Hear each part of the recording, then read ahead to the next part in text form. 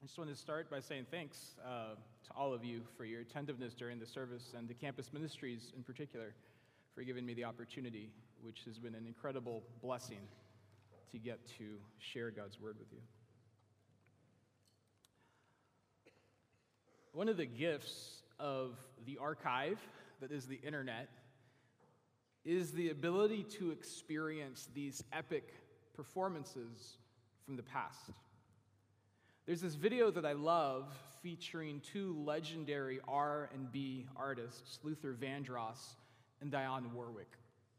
So in 1964, Dionne Warwick released the song, "A House Is Not a Home," and it had moderate success. But then 17 years later, Luther Vandross covered the song and turned it into a hit, and it became one of his signature songs.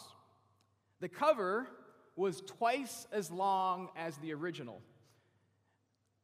And at an award show at 1988, he performed the song, his version of the song, with Dionne Warwick in attendance. I thought about showing the video, but you really have to watch the whole 7-minute video, which I sort of made one of my classes do, in order to get the full feeling. So you should absolutely go after this chapel is over and watch this video. But the entire performance is 7 minutes of Vandross showing off his range and his virtuosity, and Warwick watching in tears and great laughter. And I love it so much. I think I've probably watched it 30 or 40 times, including this morning. Because you can feel the joy that is flowing between these two artists as they share their gifts. One writer, the poet Ross Gay, describes the scene as Warwick beholding his holding of her song. See, it was her song. She wrote it, and yet she wasn't possessive of it. She wasn't upset that someone had made it his own and made it a hit. She gave it to him freely. And in this performance, he gives it back to her. And this already lovely thing somehow exceeds itself. You watch this unalloyed delight of her beholding him as he holds her song and sings it back to her. And maybe you've never written a song that's been covered by someone else. I haven't. But most of us know a bit of how it feels to offer our gifts, maybe athletically or artistically or theatrically, and to have other people show up to receive them. Investing their heart in honoring your gifts, it means so much. And whether you do your work on a stage or on a field or in a classroom or in a lab, all of us are invited every day to offer something of ourselves to the world. And even if someone eventually pays you for it, and hopefully that'll happen for some of us, offering and accepting is more than a transaction because something happens in the sharing of our gifts that is priceless. Giving and receiving is at the heart of human experience because life itself is God's gift, meant to be offered back up to him every day. So each day we rise to mercies that are new with the morning. Every day we breathe about 22,000 times, and each and every one of them is a gift meant to be offered back up to the God who has given us breath today. And the call from the beginning has been for us to care for this world's awesome goodness, to use our creativity to unfold creation's potentialities, to live with hospitality and honor, to share our gifts and spread the joy, holding and beholding. But we have sinned and spoiled the gifts. We have filled the world with dragons, and we have become dragons ourselves, who grasp in our greed, who consume and accumulate, who possess and control and degrade and destroy. And our situation is so dire that it requires God's intervention to undragon us. And the gospel is that God intervenes. That God undragons us, like Eustace in Lewis's story, if you remember that from the first message in the series. God meets our way of the dragon with his way of the lamb. Like a lamb, God gives his very self. God's greatest, most unspeakable gift is God. So I begin with this reflection on sharing and spoiling gifts because prayer, this series is about prayer, or supposed to be about prayer. And prayer is about asking God for something, asking God to give something, to do something.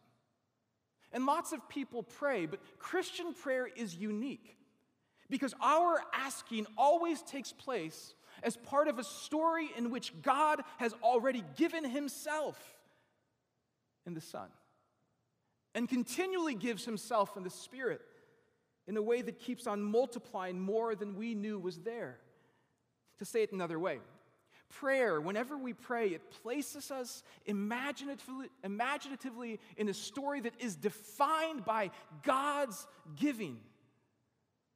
Now, this story calls us to give ourselves, to take up our cross, to lay ourselves down, to put our whole self in. But we can give because God has first given to us.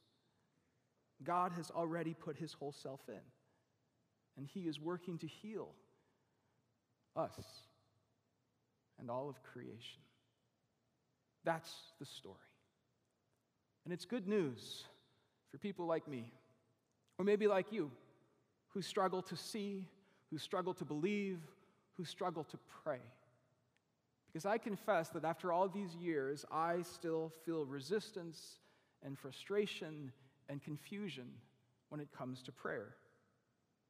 And if, like me, you find prayer difficult, then the good news from the passage that we just had read for us is that while we do not even know how to pray, the Spirit prays for us with groans too deep for words.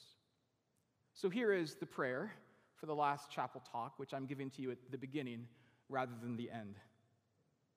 Lord, I do not even know how to pray, but your great love is my great hope.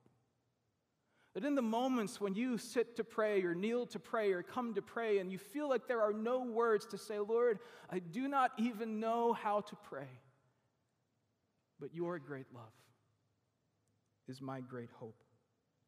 I take that prayer from this passage where suffering sits side by side with glory, and weakness sits side by side with freedom, and frustration sits side by side with hope. So how does this passage, Romans 8, help us to see a different world, and how does that help us pray? I just want to give you 3 observations from Romans 8. A larger story, a sure identity, and a strong hope. Just take the first. A larger story. Now, a key word in the passage in Romans 8 is this word, groan. It's a good word. I like that word, especially right now in week 15, 16 of the semester. What is a groan? A groan is a noise. It doesn't have a definite translation, but it does have a distinct meaning, right? When you just say, ugh, right? Everybody give me a groan right now. Just get it out. Give me a groan.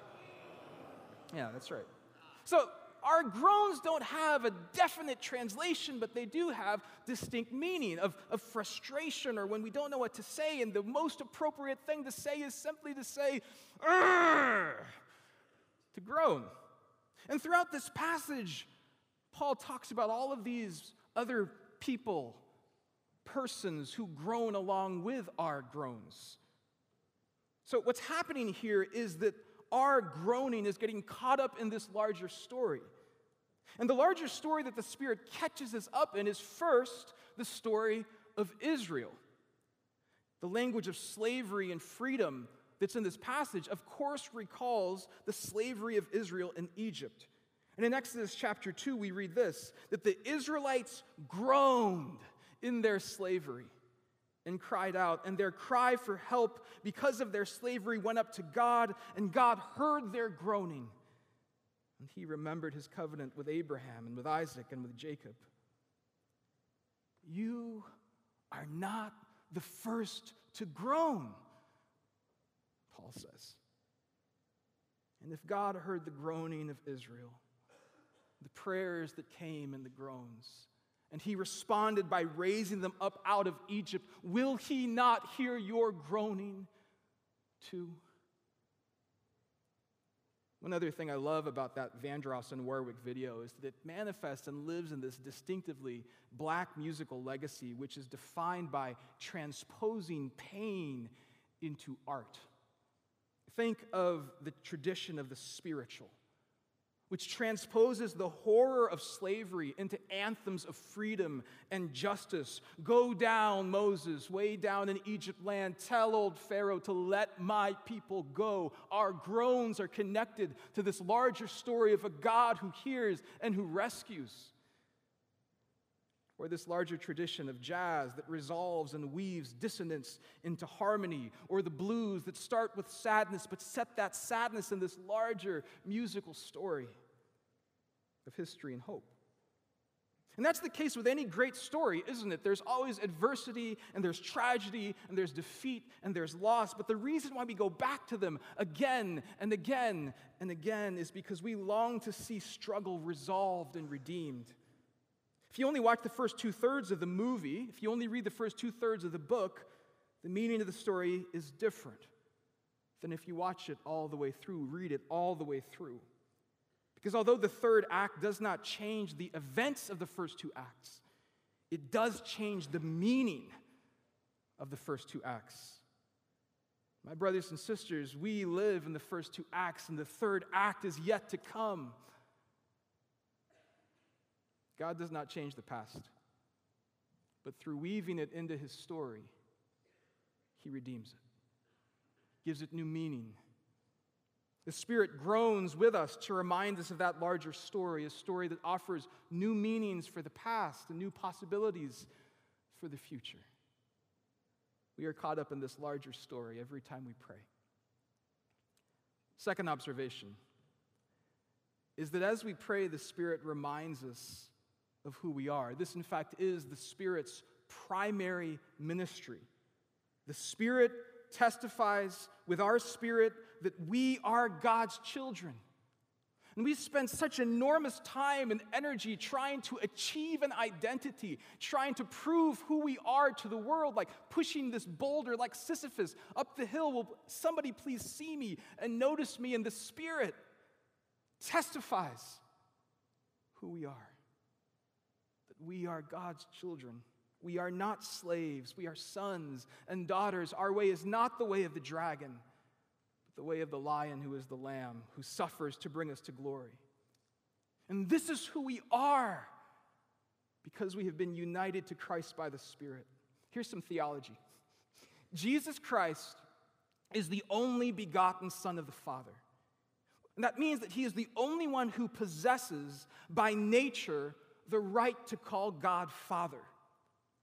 But when he teaches us to pray, how does he teach us? Our Father. Our Father. And that means that what belongs to him by nature, he gives to us as a gift. The right to call God Father. See what great love the Father has lavished on us. You and me should be called the children of God. And that is what we are. Here we are being flung into the deepest part of the theological ocean. Because what lies behind the joy of holding and beholding is the eternal bond of love that flows between the Father and the Son through the Spirit. And the delight on the faces of the 2 singers, the delight of giving and receiving, is a glimpse of the joy that is at the very center of the universe. The joy that we see in Jesus' baptism when the Father cannot contain himself any longer and breaks through the clouds and sings, "This is my Son, whom I love, with whom I'm well pleased." And it's the same love that has been lavished on us that has come into the darkness to find us, to name us. But as we try to achieve an identity, he comes and gives it to us as a gift. The Spirit testifies that we are God's children. Your identity is sure. And Paul takes us from this vision of glory back to the experience of groaning. And he says, we do not pray, we do not groan, we do not struggle as slaves, as those who have been shut outside in the dark. We're in the house. We are God's children. And the Spirit groans with us to let us know that our identity is sure. Third observation. As we pray, the Spirit catches up in strong hope, because there's this wider lens that Paul talks about where he says that the whole of creation has been groaning too. That the whole of creation waits with breathless anticipation for the revelation of God's sons and daughters. And that means that the hope of my heart is the hope of creation itself. And the story of my life is bound up in the story of creation itself. I groan, you groan, but creation groans too. And when you groan for redemption, you are connecting to the song of creation, a song of hope in which our struggles give way to an even greater glory. And so we keep praying because this hope is strong. Sometimes we do feel alone in the darkness, cast out, forsaken, disconnected. And yet the Spirit groans to remind us that the darkness is not the deepest reality. That the deepest reality is grace, a God who gives gift after gift after gift, including the gift of his very self. And that gift is the anchor for our hearts in a world that groans, reminding us that there is always hope.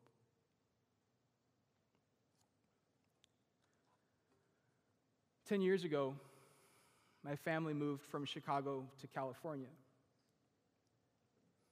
It was that year that Melissa's sister, my sister-in-law, lost a 2-year battle with brain cancer. During those 2 years, Melissa was frequently back and forth with her sister, and she was with her sister when she died. Her grief is her own story to tell.